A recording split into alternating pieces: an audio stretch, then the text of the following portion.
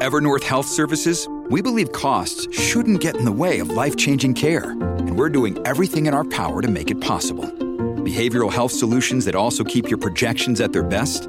It's possible. Pharmacy benefits that benefit your bottom line? It's possible. Complex specialty care that cares about your ROI? It's possible. Because we're already doing it.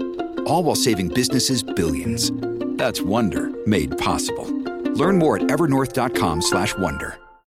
When you need mealtime inspiration, it's worth shopping Kroger, where you'll find over 30,000 mouth-watering choices that excite your inner foodie. And no matter what tasty choice you make, you'll enjoy our everyday low prices, plus extra ways to save, like digital coupons worth over $600 each week. You can also save up to $1 off per gallon at the pump with fuel points. More savings and more inspiring flavors make shopping Kroger worth it every time. Kroger, fresh for everyone. Fuel restrictions apply. Hello, everybody. This is Marshall Poe. I'm the editor of the New Books Network. NBN listeners like to read books and buy them. So we thought we'd tell you that right now, our friends at Princeton University Press are having a remarkable site-wide sale. You can get 50% off books, including ebooks and audiobooks, with the code 50, F-I-F-T-Y, at checkout until May 31. You can save some real money on Princeton University Press books. I encourage you to go there and check it out. Welcome to the New Books Network. Hello, and welcome to New Books in Performing Arts, a podcast from the New Books Network. I'm Andy Boyd. Today I'm speaking with Greg Vargo about his book, Chartist Drama. Greg, welcome to the program.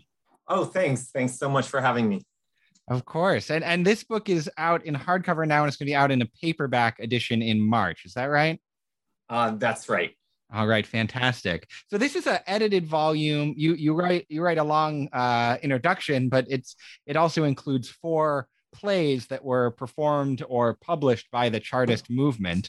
What got you interested in the Chartist movement and in the role of theater within that movement? Well, it's a long story because my first book is a study of Chartist fiction. So Chartism was this really immense, largest social movement in 19th century Britain for political and economic reforms centered around universal male suffrage, but it also had this quite wonderful cultural side that included over 100 movement newspapers, lots of literature published, thousands of poems and many novels. And so I had studied that part of the movement, but actually my interest in Chartist drama arose when I found a play that had been long believed not to be extant, a play about the Newport Rising of 1839, which was the last real mass rebellion in Britain. And a Chartist wrote that play in the wake of the Newport Rising, and most scholars had believed that copies no longer existed, but the Columbia Rare Book Room had a copy, and so kind of finding that play sparked an interest, and the more I tugged on it, kind of the larger I saw Chartist dramatic culture was. Yeah, I was not super familiar with the Chartist movement prior to reading your book. And I was very interested in kind of the combination of very radical rhetoric and tactics combined with a goal that in some ways seems, I don't know, from a more left-wing perspective, kind of reformist, like expanding suffrage is kind of a classic like bourgeois right.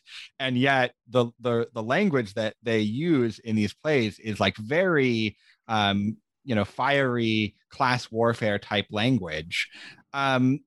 Is that one of the things that kind of interested you in the Chartist movement? Yeah, for sure. And there's a lot of tensions and contradictions within the movement. There are different wings of it that are more constitutionalist or more revolutionary. But I think it's helpful to keep in mind at a time when maybe 5% of Britain had the vote, it was seen as a demand to enfranchise all adult men that had the capacity of potentially revolutionizing the whole society. And that was certainly the Chartist vision. I mean, something like a vision for social democracy. They thought once working people had the vote, that they could put an end to social austerity that had been imposed recently, cuts to the poor rate. They can make factories safer. They could guarantee people living wages. They could end kind of certain aspects of the British Empire, particularly the active union with Ireland, and a kind of a whole range of ideas. And so the Charter, which was this document with 6 electoral demands, really became shorthand for a transformed social, economic, political, and cultural world. Did they achieve most of their demands eventually? No, I mean, I would have to say they didn't. Although obviously history is long, and there is universal suffrage in Britain today. But the Chartists themselves were defeated, were suppressed by a military force and other kind of ideological elements. And so the movement kind of began to peter out after 1848 really was the last hurrah. I mean, the year of European revolutions with whom they made common cause. Yeah. I'm definitely somebody who always wants to believe that theater can change the world, or can at least play a key role in social movements to change the world. And on that score, this book was really exciting to read. Could you talk a bit about how theater kind of communicated the ideas of the movement, or kind of mobilized people for Chartism? Yeah. Well, it's just really interesting that the Chartists had this quite extensive literary culture. But then on the other hand, this is a moment when something like half of the people in Britain aren't able to read or write, though literacy rates are kind of notoriously thorny. So theater, for one thing, is an art form that allowed them to reach more people. It was also really probably the most popular art form in 19th century Britain, and so a mass cultural art form. But beyond that, theater kind of had a special place as a collaborative art, as an embodied art.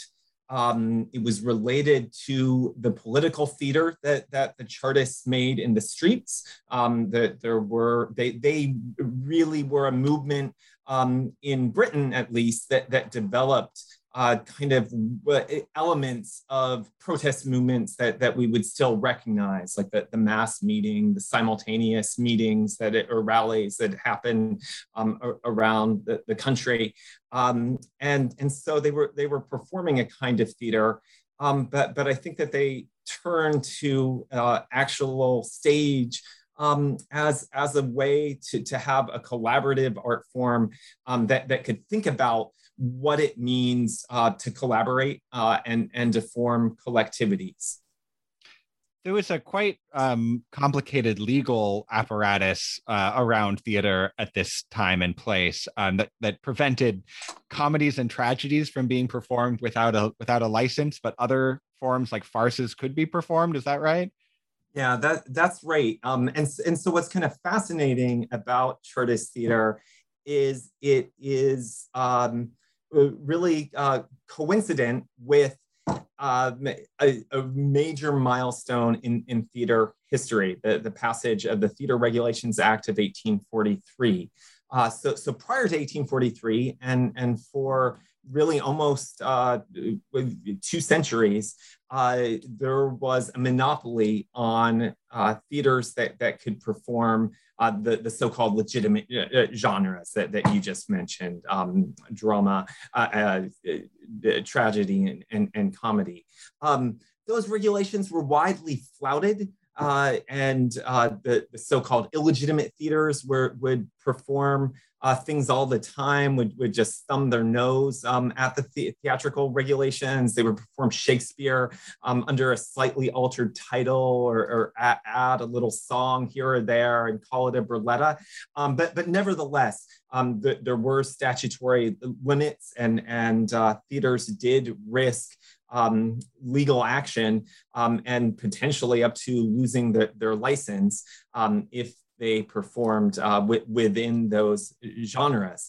So it's kind of fascinating that the kind of center play in the collection is a 5-act tragedy in verse about the Chartist leader of the Newport Rising. And so that seems to be making a set of cultural claims as well as political ones, like what should be the domain of tragedy and who should have access to it.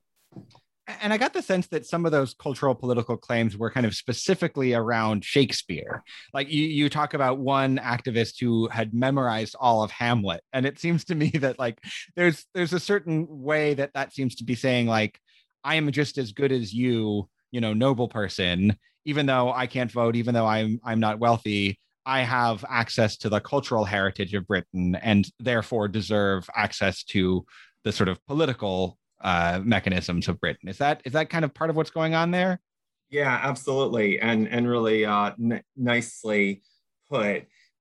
Shakespeare is kind of the people's poet for the Chartists. And I mean, they do kind of scandalous appropriations of him. There's a column in the biggest movement newspaper, the Northern Star, called Chartism from Shakespeare, and they'll just excerpt lines from the play that seem democratic, or maybe sometimes that potentially endorse physical force as a potential strategy. And so there's a real cultural contest of going on about what's the meaning of Shakespeare, and also advancing a set of claims about that working people are represented on the stage and are part of the national culture, and so should have a set of political rights alongside those cultural ones. Another part of your introduction that I found quite moving, and I can't quite put my finger on why, is there was a note of one theater company thanking another theater company for loaning them their set to be able to perform one of their plays. Could you give us a sense of kind of what types of venues these plays were performed at and what types of audiences would have seen them?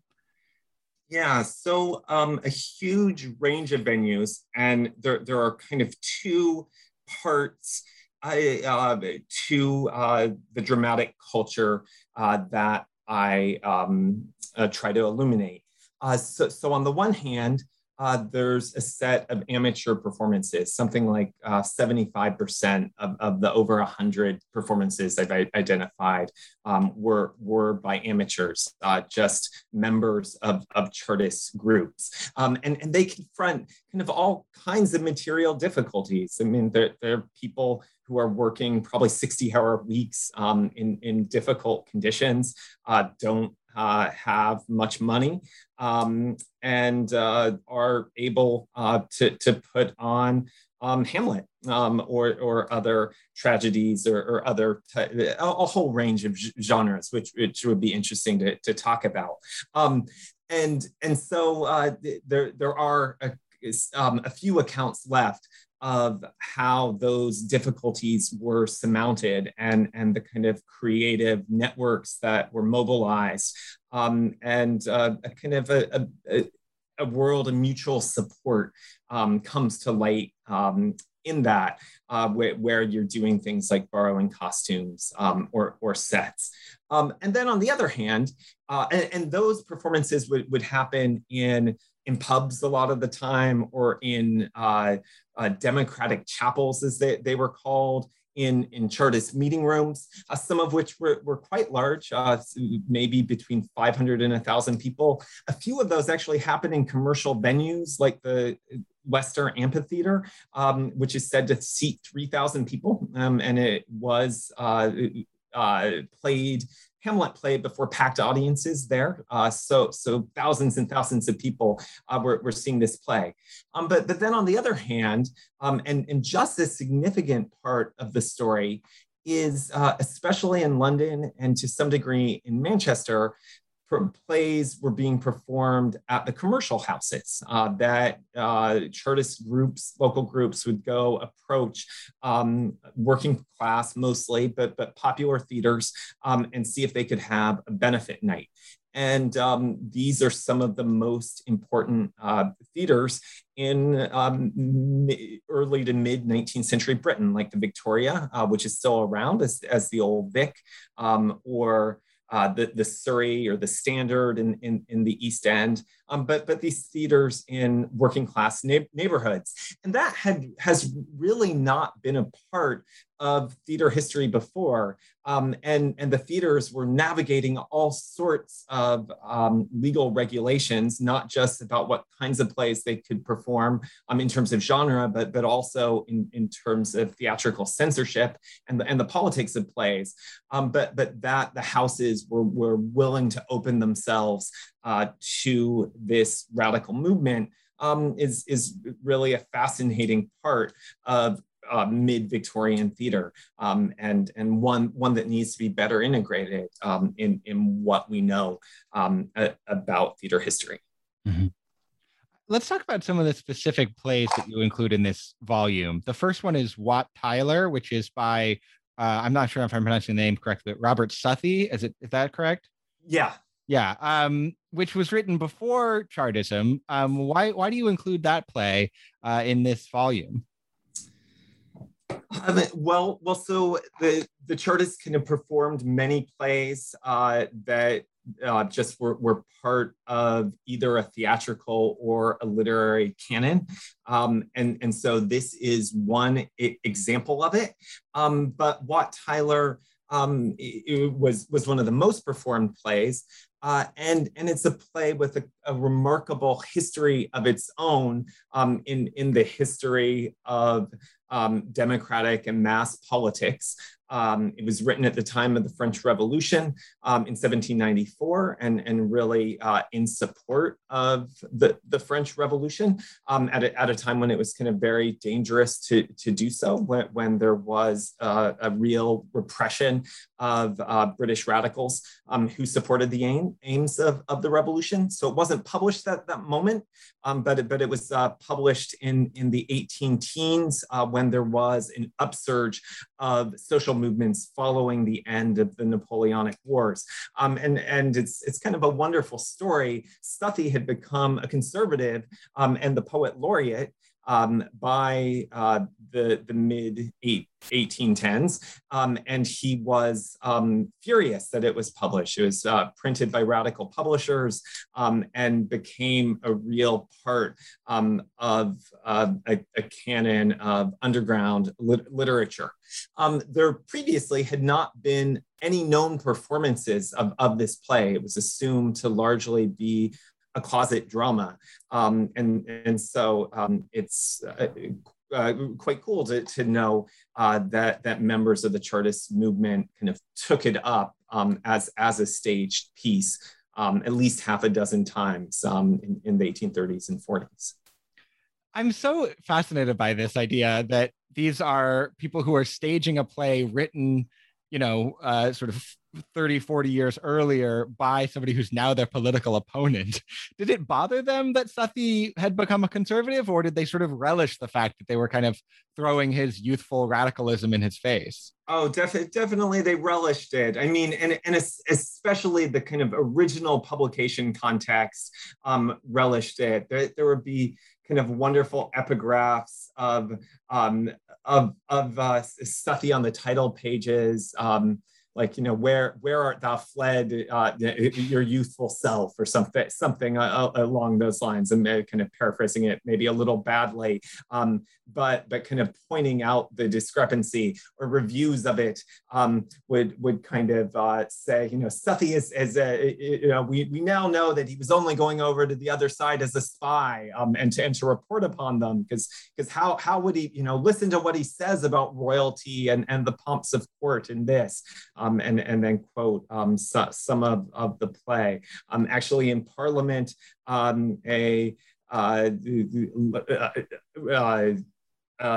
left-wing or reforming parliamentarian kind of had in his pocket, in his two pockets, Wat Tyler, and then in the other pocket, a recent article in the Tory Quarterly Review by Southey, and he quoted both of them in the speech, and kind of going back and forth. So they had great fun with that. At the same time, Chartism was kind of so happy to assimilate kind of anything that they could use into their cultural world, and oftentimes it kind of didn't bother them too much if the political stance of contemporary authors in what they republished. They kind of had a faith in their readers that they would make sense of, and could read those works critically. One of the things that I found particularly interesting about Wat Tyler is that the critique of the monarchy is very much like a class critique. It's based on Wat Tyler's experience of being, overtaxed and living in poverty. Is that sort of one of the things that would have drawn a Chartist audience to the play, that it's a kind of political and economic critique kind of hand in hand? Absolutely. I mean, it was really an inseparable part of the movement, was an economic agenda, and it was why the movement was feared. And just kind of immeasurable class differences in the 1830s and 1840s between the gigantic portion of ordinary people and a quite small sliver of who is the enfranchised class. There's also an anti-militarism in the play that spoke to the Chartist commitments. There was a real side of the movement that was pacifist and that kind of wanted to resist the forming of militias, that criticized various colonial wars that were going on especially in China, the first Opium War, and in Afghanistan, the first British-Afghan War. There's a couple in the 19th century, and of course later. It's also the play is about a strike, and kind of it's about the peasants' revolt, what's commonly called the peasants' revolt, but maybe better named the Great Rising of 1381. And so it spoke to Chartists' wish to construct a genealogy for themselves, and a kind of history from below. That so much of Chartist culture was about kind of elaborate public dinners where there would be an evening of toasting, and kind of all the great heroes of the past would get toasted. Really fascinatingly, though, the play was actually performed right in the wake of a general strike that happened in 1842, the largest strike wave in Britain in the 19th century, across the coal districts and the cotton districts, happened in the late summer and early fall of 1842, and Wat Tyler's kind of performed in the wake of that. So the kind of political economic linkage is certainly a deep resonance. That's, as an American, that always strikes me about British culture, that there's just such a long historical memory, that these are events that are taking place 500 years earlier. And you read the play and you kind of get the sense that the author assumes that everyone watching it will at least know the kind of bare outlines of this rising, right? Yeah, and I mean, there's a real tradition of radical history. I mean, Thomas Paine makes Wat Tyler a matter of dispute after kind of Edmund Burke disparages him in their debates about the French Revolution. There are essentially a number of titles like People's Edition. So I mean, it just sounds like Howard Zinn of people's history of something. But there are lots of People's Editions. And I should point out that radical accounts were very often the mass media accounts. Thomas Paine's Rights of Man sells more than any other book of its day. The radical press in the 30s and 40s, the Northern Star is the best selling or at least most read newspaper in England for a couple of years. And they're kind of disclosing the possibility of mass media markets to others. So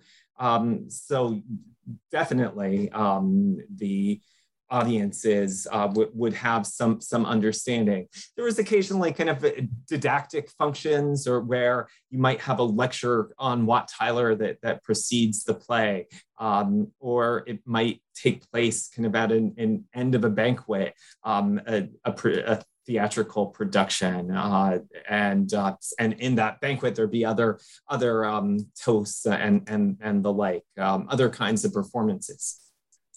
You really get the sense that it's a movement that valued oratory very highly, and the spoken word very highly, even in non-theatrical contexts. Yeah, I mean, it's kind of it's funny. Some critics have alleged that Wat Tyler, in particular, would be difficult to stage, and it certainly would have been difficult to stage in professional houses because of theatrical censorship. But some critics have said also it's a play made up of political speeches, and that doesn't necessarily make for very good drama. But it might challenge what we think of as drama. And for Chartist audiences, it did seem to be good drama.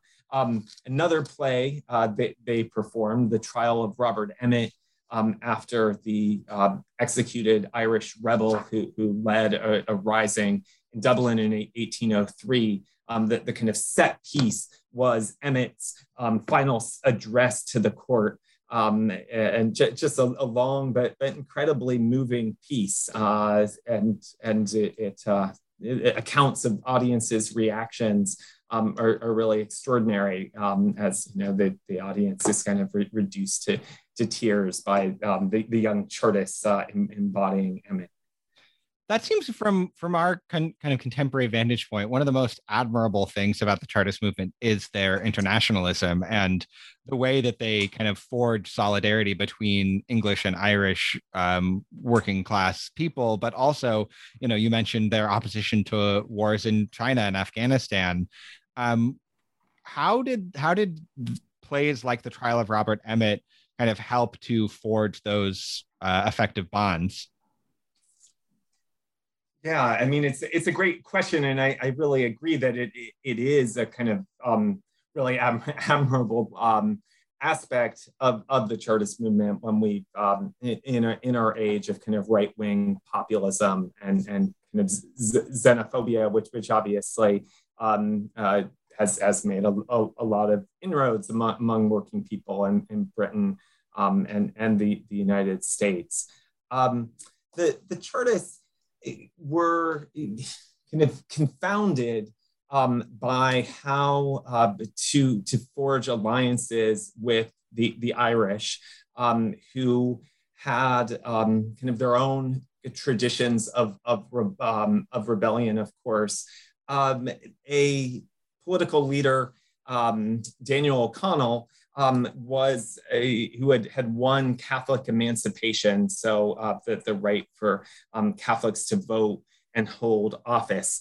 And so kind of known as the liberator. But he was kind of an anti-radical and definitely kind of anti-Chartist, anti-trade unionist. And so kind of his imprint made it a real challenge and kind of a domain of cultural struggle. But The Trial of Robert Emmet is the most performed Chartist play. It was performed in localities that had significant populations of Irish immigrants. There are actually advertisements of the play that I found from newspapers and that are kind of clearly pointed at the Irish people. So there's an advertisement that says, "Arise, ye sons of Erin, your patriots are gone." So it was certainly kind of imagined in those terms. On the other hand, the kind of romantic martyr who sacrifices himself as a young person for the movement and dies for his beliefs, what was a very compelling story for all Chartists, where it was a movement that faced repeated persecution. It had a set of leaders sentenced to death after the Newport Rising, though they were spared execution. Their sentences were reprieved to a life in penal transportation, sent to the prison colonies in Australia. But it had kind of many members who were jailed or transported. So kind of stories of political victimization and repression became kind of widely important. And many of the plays kind of support a European internationalism. William Tell is frequently staged. Wallace, the Hero of Scotland, is the name of a William Wallace play by William Barrymore. But that stage, there's plays about the French Revolution that get staged, and so we see a kind of trans-European internationalism in the Chartist movement. It doesn't enter on stage so much the anti-imperialism, except in terms of Ireland, which it was an essential part of the empire and certainly one of the most kind of important battlegrounds around the empire in terms of the metropolitan world. And there aren't actually any versions of any scripts of the Trial of Robert Emmet that were performed, isn't that right? Yeah, that's right. It was never published as a play, and it was never published as a play. And so what this volume includes is a prose version of the trial that was widely circulating. And the prose versions do look pretty close to a script in a lot of ways. I mean, transcripts of a trial include testimony of witnesses, speeches by the attorneys, a closing speech by the defendant, and a lot of direct discourse. So I think it gives us a pretty good sense of what the plays would have looked like. But that does have to remain, to a certain extent, a mystery. Though we do know from accounts of the trial several of the aspects of performance, such as the fact that they tried to reenact the trial in kind of all its pomp and circumstance with a platoon of soldiers bringing Emmet in, and him wearing chains and appearing before a judge, and then certainly the final speech of Emmet kind of taking front and center in all the performances. Yeah, certainly there is an element of theatricality in any trial, so it's very easy to imagine how this would translate. It's almost an early example of documentary theater. Yeah, and there there were something like 50 plays about Robert Emmet in the 19th and 20th century, plays and movies. Dionysius Boucicault writes a famous version. And he writes The Old Lady Says No, is this kind of expressionist play from the early 20th century about Robert Emmet. So a number of playwrights recognized its theatricality, the theatricality of any trial, but then also the poignancy of this person that knows he's facing certain death. The Robert Emmet was kind of immortalized in part because of his relationship with Sarah Curran, a woman he was engaged to. It seems that he didn't flee, in part, but because of that relationship. And so their doomed romance becomes a large part of the story. Interestingly, unlike almost all the other theatrical versions, that doesn't feature in the Chartist version at all, and it's really the politics of the case, and one can make the argument that Emmet was sticking around Dublin because he thought another rising might be imminent, and not just because of his romance. Yeah, I love the way that these plays kind of upset all of these conventional assumptions we have about what type of people like what type of plays, that these are, working class people in kind of a mass movement context watching plays where they say, no, we don't need a love story, just give us the politics, right? Give it to us straight, right? That's what they're there for. They want the speeches and they want the oratory and they want the passionate argument. Yeah, and 3 of the 4 plays are in verse, and so kind of want this elevated language and want like the kind of elevated claims. So one of the verse plays is really a Gothic melodrama. Closer to certain of our ideas about Victorian popular drama. Though Shakespeare, honestly, there are accounts of Shakespeare plays at the legitimate theater where the pit and the gallery sites where relatively lower class people would be sitting, being full, and the boxes being sparsely attended. The play John Frost actually narrates the events of the Newport Rising, which is kind of an event that seems to hang over some of the other plays in a kind of subtextual way. Could you kind of talk about how that play presents those events and kind of what's the perspective that it takes? Yeah, so the Newport Rising is this crucial turning point in British political history, certainly in the history of the movement of the Chartists. It's the last mass rising in British history. As I mentioned, it's actually also the last mass treason trial results from it. 24 Chartists are tried. The Rising was an event in which 8,000 to 10,000 armed coal miners descended on this coal port town of Newport, Wales, in the early morning hours, likely to kind of signal, to declare a Welsh Republic and signal kind of the beginning of a national rising. But kind of things go terribly wrong.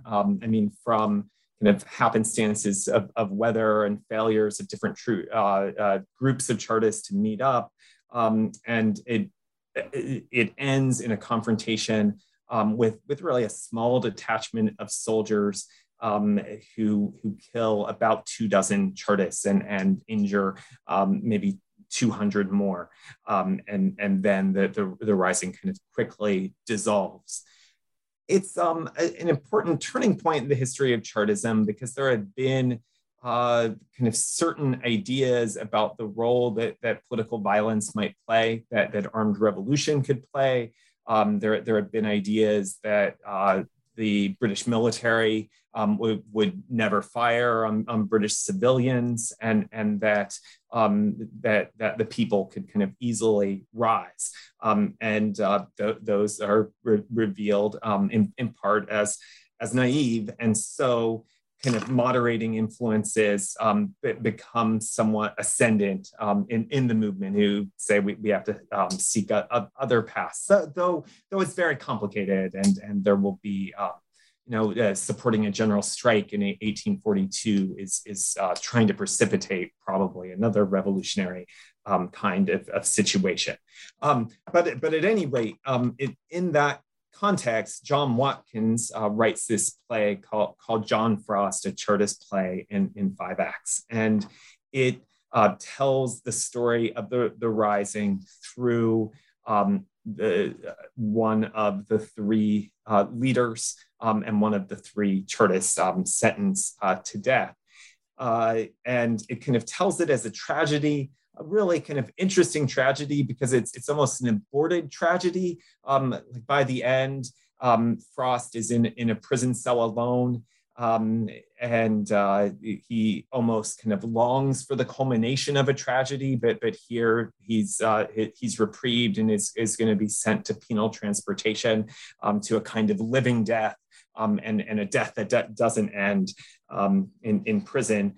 And so he doesn't even get to suffer the fate of the tragic hero and martyr.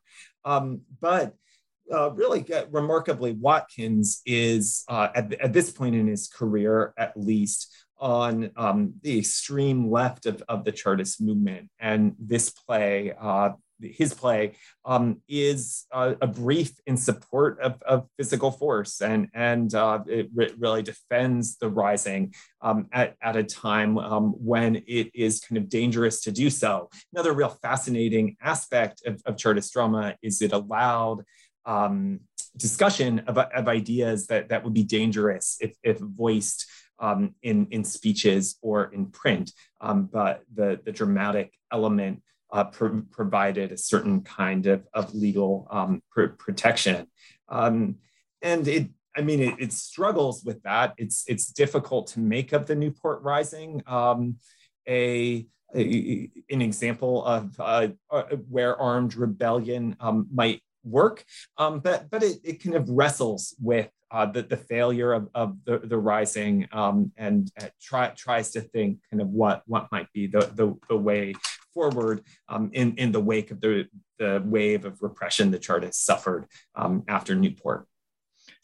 You mentioned the author being on kind of the far left wing of Chartism, and there's even a fascinating discussion between him and a socialist, where the socialist is saying, your charter is never going to work. We need to overthrow the whole system. And the Frost character kind of responds, well, what we're going to do is get the suffrage today, and then we'll build socialism tomorrow, right? There's a very close connection between those ideas, at least in that scene.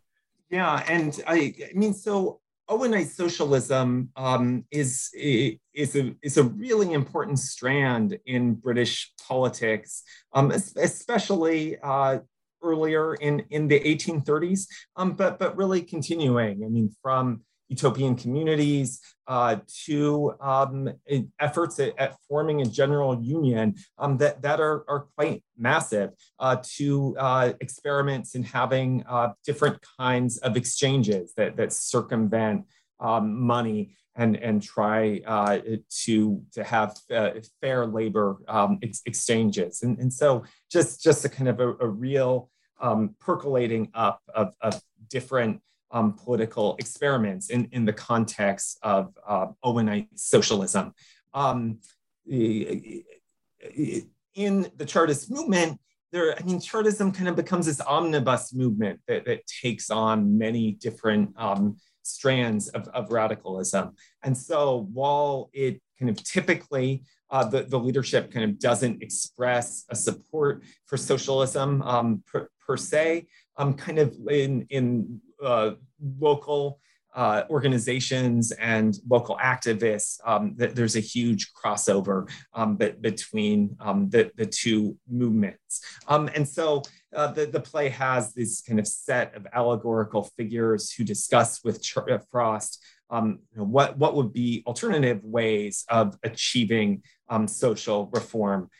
There's a teetotaler, someone who preaches abstinence from alcohol. There's an Owenite socialist, and then there's a kind of Whig moderate. John Frost kind of makes common cause with the first two, and it kind of scorns the moderate, who many Chartists had felt had betrayed the hope of reform when, after a certain expansion of suffrage in the Reform Bill of 1832, they had kind of closed the door on further reform. Great, yeah. And then finally, could you talk about the last play in the volume, St. John's Eve, which is the kind of to my eyes, quite bizarre Gothic romance with some radical left undertones? Yeah, it's so this is the only extant play by the important Chartist writer and politician Ernest Jones, and so kind of students of British history might be interested in it. For that, he wrote a kind of huge amount of poetry and some novels, published kind of many newspapers. But he kind of in his early days, what he wanted very much was to be a playwright. And he had wrote about half a dozen plays that he tried to get placed at various theaters. Actually, St. John's Eve was placed at two different theaters, or it might have been this and another one were placed at theaters, but both of them happened to fail but before they came to the stage. He's a kind of gentleman radical and a late convert to Chartism, and so this comes out in his literary journal that he publishes called The Laborer, and it appears serially in that over a couple of issues. It is, as you say, this kind of Gothic melodrama where there's a kind of Mephistophelian figure who's trying to seduce the young hero from fidelity to his, or from more belief in the heroine.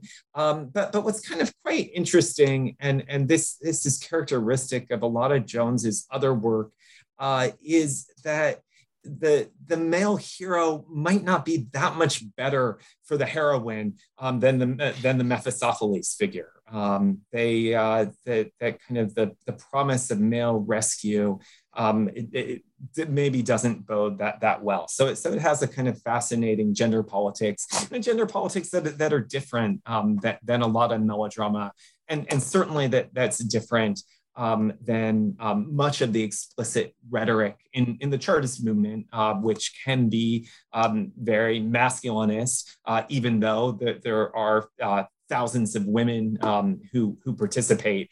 There's still a kind of self-image of Chartism as a kind of heroic masculinity, rescuing women from the degradations of social austerity and the factory and the like.